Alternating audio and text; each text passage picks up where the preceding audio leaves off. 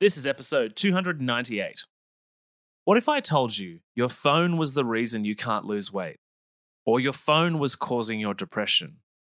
Or your relationship breakdown is because, you guessed it, of your phone? The intimate connection that you have with your phone and how you use it every day is something I believe is shaping your life experience and making it even harder to be a healthy person, to get into fitness, and well, in the way you're always telling yourself you want to be healthy and well, it's making that really, really difficult, if not impossible. And so in this episode, I'm going to explain how your phone is basically ruining your life, one tiny little thing at a time. And I also have a challenge for you at the end that will open the door to healthy habit formation around your phone. But I'm not totally sure just how many people are game enough to try it and take this challenge. And the question is, are you one of those people? Let's find out. Welcome to the How to Not Get Sick and Die podcast. You've tuned in because you want to start taking your health seriously so you don't, well, get sick and die. Here we talk all things health, nutrition, and human optimization. Let's jump into it with your host and resident scientist, Maddie Lansdowne. Hey, what's up, my healthy friends? We are back on the How to Not Get Sick and Die podcast with you and me, and it's going to be great. So on today's episode, I want to talk to you about something that I think has an amazing impact long-term if we start to change it.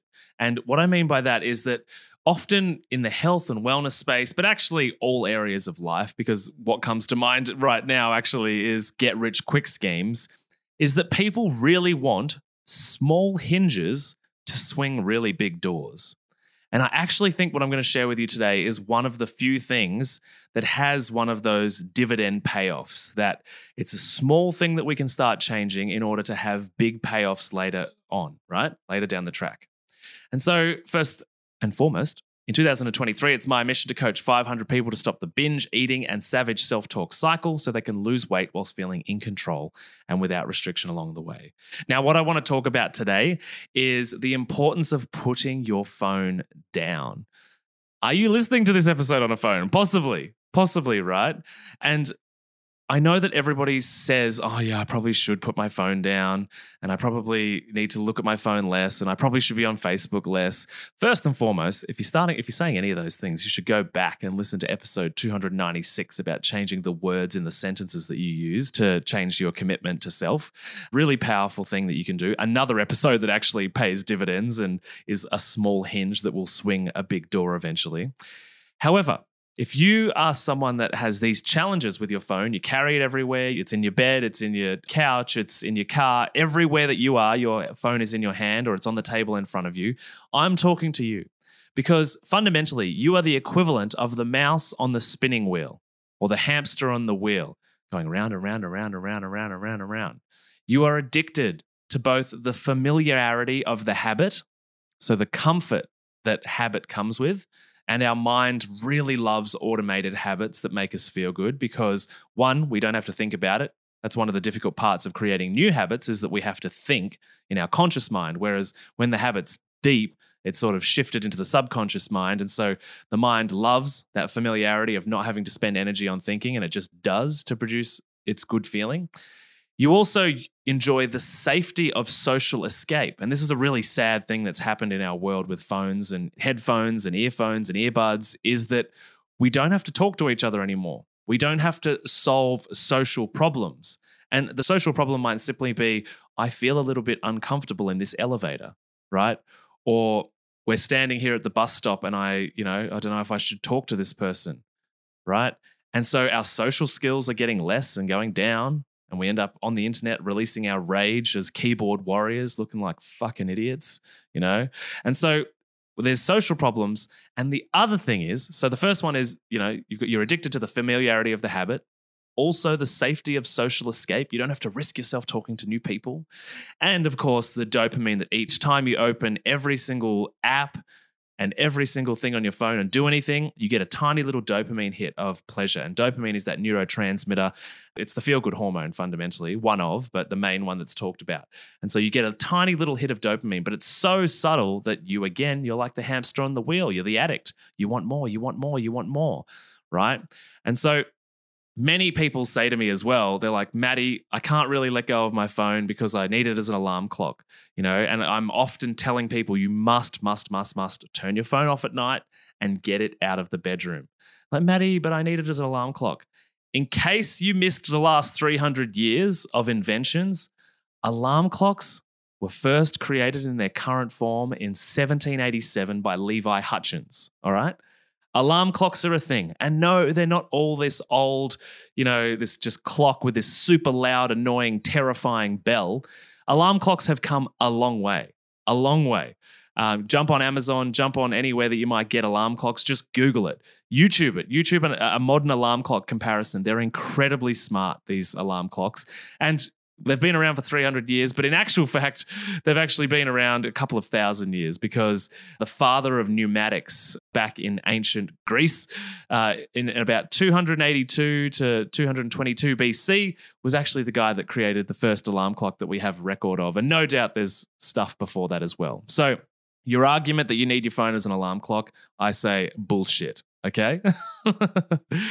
So your phone fundamentally is destroying your mind, your brain, and your life one small micron at a time. And I say small micron because the dopamine is slowly chipping away and creating this addictive process. And we get more and more addicted. And it's so small that you can't even see it or feel it. And life has developed in a way that we are able to very easily justify our phone use to ourselves on a daily basis. Or to our boss, or to our partner. There's 1,000 ways that we can say, no, I need it because, no, I'm just doing this, whatever it might be. And so peeling back this addiction is going to be really difficult. And difficult if we go too big, of course. Remember, 1 tweak a week. It's only going to be difficult if we go too big. But the initial step is discomfort. And you should be seeking discomfort if you want to change. And whilst everything that I've created in my programs, in my podcast, the 1 tweak a week philosophy, I believe that I allow people to break things down into such small pieces that it theoretically should be impossible to fail. However, we're all humans and we're all susceptible to what we'd rather do or what's easy or what feels good at the time. But the truth is, we have to experience some discomfort, and this will be uncomfortable. There'll be uncomfortable parts of this. And I think if you don't do it, the relationship with your phone is going to drive your sugar cravings and your sugar binges. It drives Netflix consumption. It drives video game playing. It drives porn watching. And no, I haven't read a study specifically relating to that. But what I do know is that when we are addicted to our dopamine supply in the way that our phones have created, it drives more dopamine-seeking behavior. Sugar, Netflix, porn, video games, whatever it might be. Fights with a partner, believe it or not, in some relationships. And so you're going to get more of those habits showing up in your life and more of those cycles showing up in your life. And you'll have those moments from time to time where you're like, shit, I'm sick of this. I'm wasting my life sitting here. Or I'm sick of being addicted to this. Or I'm sick of eating this way. And then tomorrow you'll just show up as the exact same person, right? And it's super frustrating. But I truly believe that at the core of all of this, in the context of this conversation, is your phone. Because you get a dopamine hit from your phone maybe 100 times an hour, maybe 1,000 times a day, depending on how much you use it. So we need to start reversing your dopamine-seeking behavior. And one of the best ways to do that is to start with the smallest dopamine hit, which is not a Netflix movie or definitely not porn or definitely not video games, but it's just creating a little bit of space from your phone. It's literally walking into the gym and picking up the 1 kilo weight. So here's the challenge I have for you. I want you to do this because I guaranteed if you continue with this beyond this week or, however long your memory lasts of this podcast, this will be one of those small hinges that swings a big door. So I want you to stand and wait at an elevator without pulling your phone out, even if there's a person there. That's a little challenge for those people that work in places or go to places where there's elevators.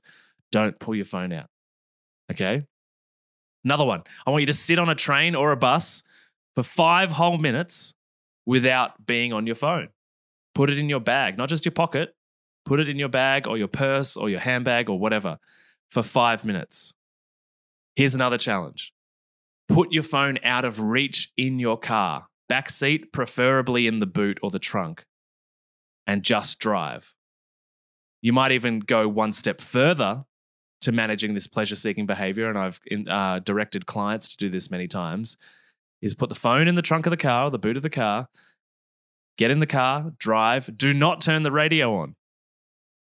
Create space with your thoughts and your feelings and practice just being. And you'll feel how uncomfortable and wriggly and desperate you are for distraction from the present moment, right? So I want you to practice these things. I want you to go, I'm challenging you to go out and stand and wait in an elevator, sit on a train or a bus, or drive your car without your phone for just 5 minutes. And this is the beginning. And the one that I'm always harping on to people about is that you should absolutely get your phone out of your bed, out of your bedroom, charge it in another room, and make sure the phone is off, right? And then what we want to do is practice each night and morning, creating a little bit more space between when you turn it on, right? And nighttime when you turn it off. So in the beginning, you might be lying in bed playing on your phone and you're like, all right, I'm going to do what Maddie said. I'm going to get up. I'm going to walk to the kitchen, plug it in, leave it there, back to bed, straight to sleep. The next night, it might be, I'm going to leave the phone in the kitchen before I get into the bed.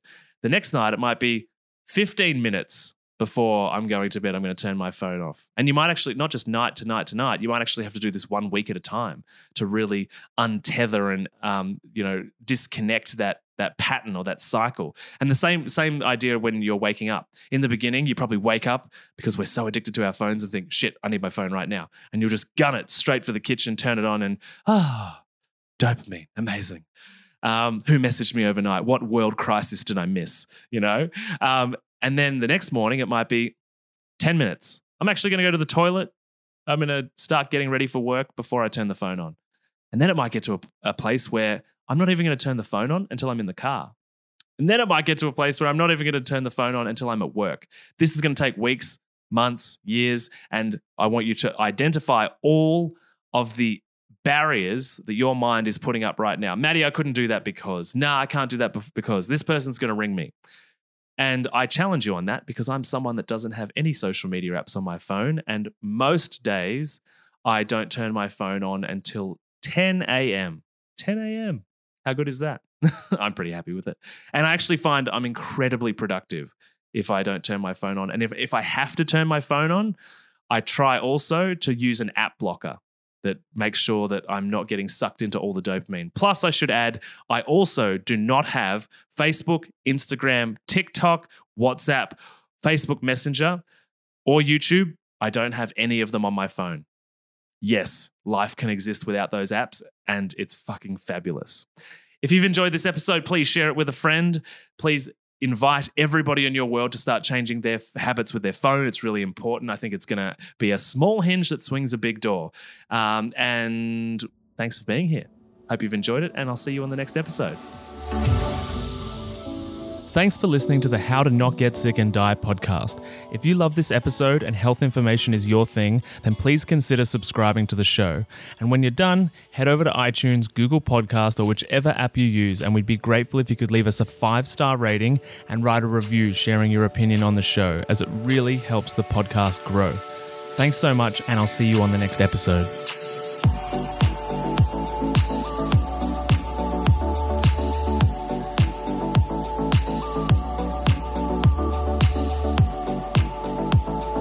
Whilst the presenter that feature on this podcast endeavour to provide accurate information, it cannot possibly take into account your individual circumstances, and therefore the content on this podcast provided by any of the speakers is not intended as advice in any way for any individual, and should not be a replacement for professional medical or health advice of any nature. Always seek advice regarding your personal situation from a qualified medical professional.